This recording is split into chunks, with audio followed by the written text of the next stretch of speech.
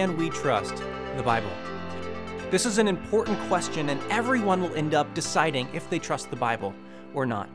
And we have to make up our minds because the Bible makes audacious claims about itself. There's so many examples we could look at, but here's just one. It contains the words of eternal life. That's a claim the Bible makes about itself. So Christians and non-Christians both have to answer the question of if they trust the Bible and to what degree. Well, there's so much I'd love to say on this topic. We're going to look at 4 reasons today that we should trust the Bible. The first is Jesus taught that the Scriptures are the Word of God, even the Old Testament. Second, Jesus taught that the Scriptures are true, even the historical parts. Third, other writings at the time, especially of the New Testament, confirm important details just like the Bible. And fourth, the New Testament writers were willing to die for what they wrote. So first, Jesus taught the Scriptures were the Word of God. We're going to start with Jesus. He's a respected figure whom historians affirm died for his teaching. So what'd he have to say? Well, when he's asked a question about marriage in Matthew 22 and what happens after death, here's how he answers that question. He says, "Haven't you read what was spoken to you by God?" He doesn't say, "Haven't you read what was written?" or "Haven't you heard what was spoken?" He says, "No, haven't you read what was spoken?" And he goes on to quote the Old Testament, and he's quoting it as the words of God. He does this time and time again because numerous times when Jesus is asked a question, he responds with, "Haven't you read?" And then he points them back to the Old Testament scriptures because he believed they were the authoritative word of God. In fact, Jesus rarely teaches anything without quoting from or referencing the Old Testament because he believed it was true. And more than just being true, it was the word of God. Well, our second point, Jesus taught that the scriptures were true, like I said, even the historical parts, though. In Matthew 19, he's asked a question about marriage and divorce. And we see Jesus' high view of the Old Testament here, but also his affirmation of how it's historical.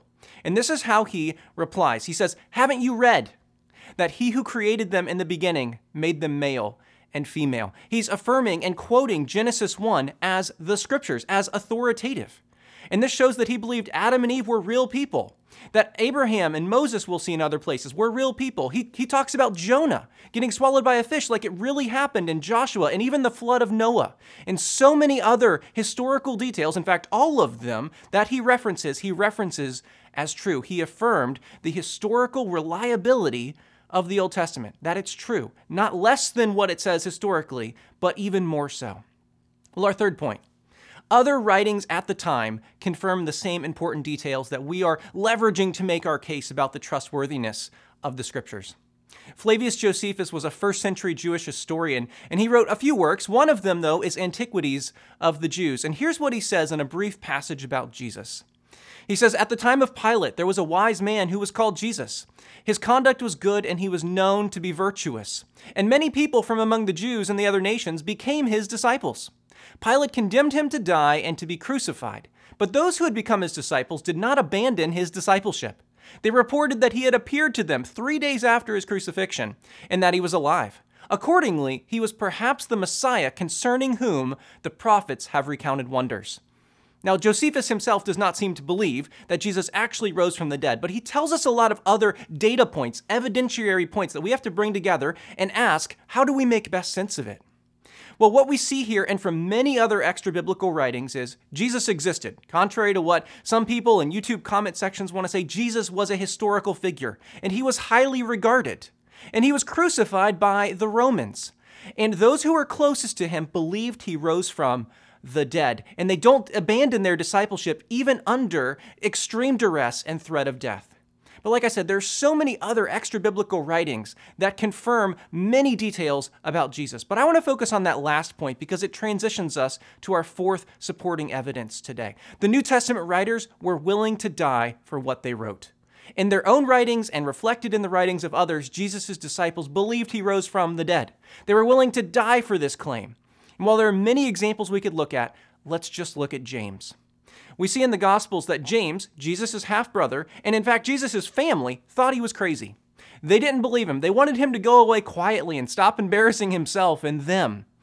But then after the resurrection, we actually see James, the same James, the half-brother of Jesus, go on to be the leader of the Jerusalem church. And it's not just like it was a play for power after his half-brother died. No, ultimately he's martyred for his faith.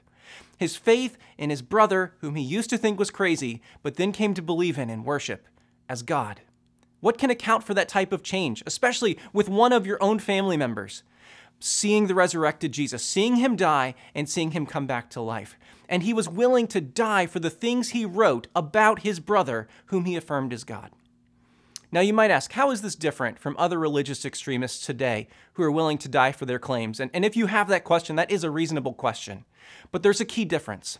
Jesus' disciples were in a place to know if what they wrote was true, and they died for it still. Today's religious extremists do not have that kind of firsthand knowledge. Now, many people will die for something they believe to be true, but this is key. No one dies for something they know to be a lie. And the disciples were in the place to know, and they still went to their deaths, many of them, affirming the truths that the Scriptures claim. So we've seen 4 things today. Jesus taught the Scriptures are true, even the Old Testament. He believed they're the words of God, even the historical parts. Other writings at the time confirm the same important details. And 4th, the New Testament writers were willing to die for what they wrote. Where else can we go to find what God actually says except in the Scriptures? There's nowhere else we can go that has the words of eternal life.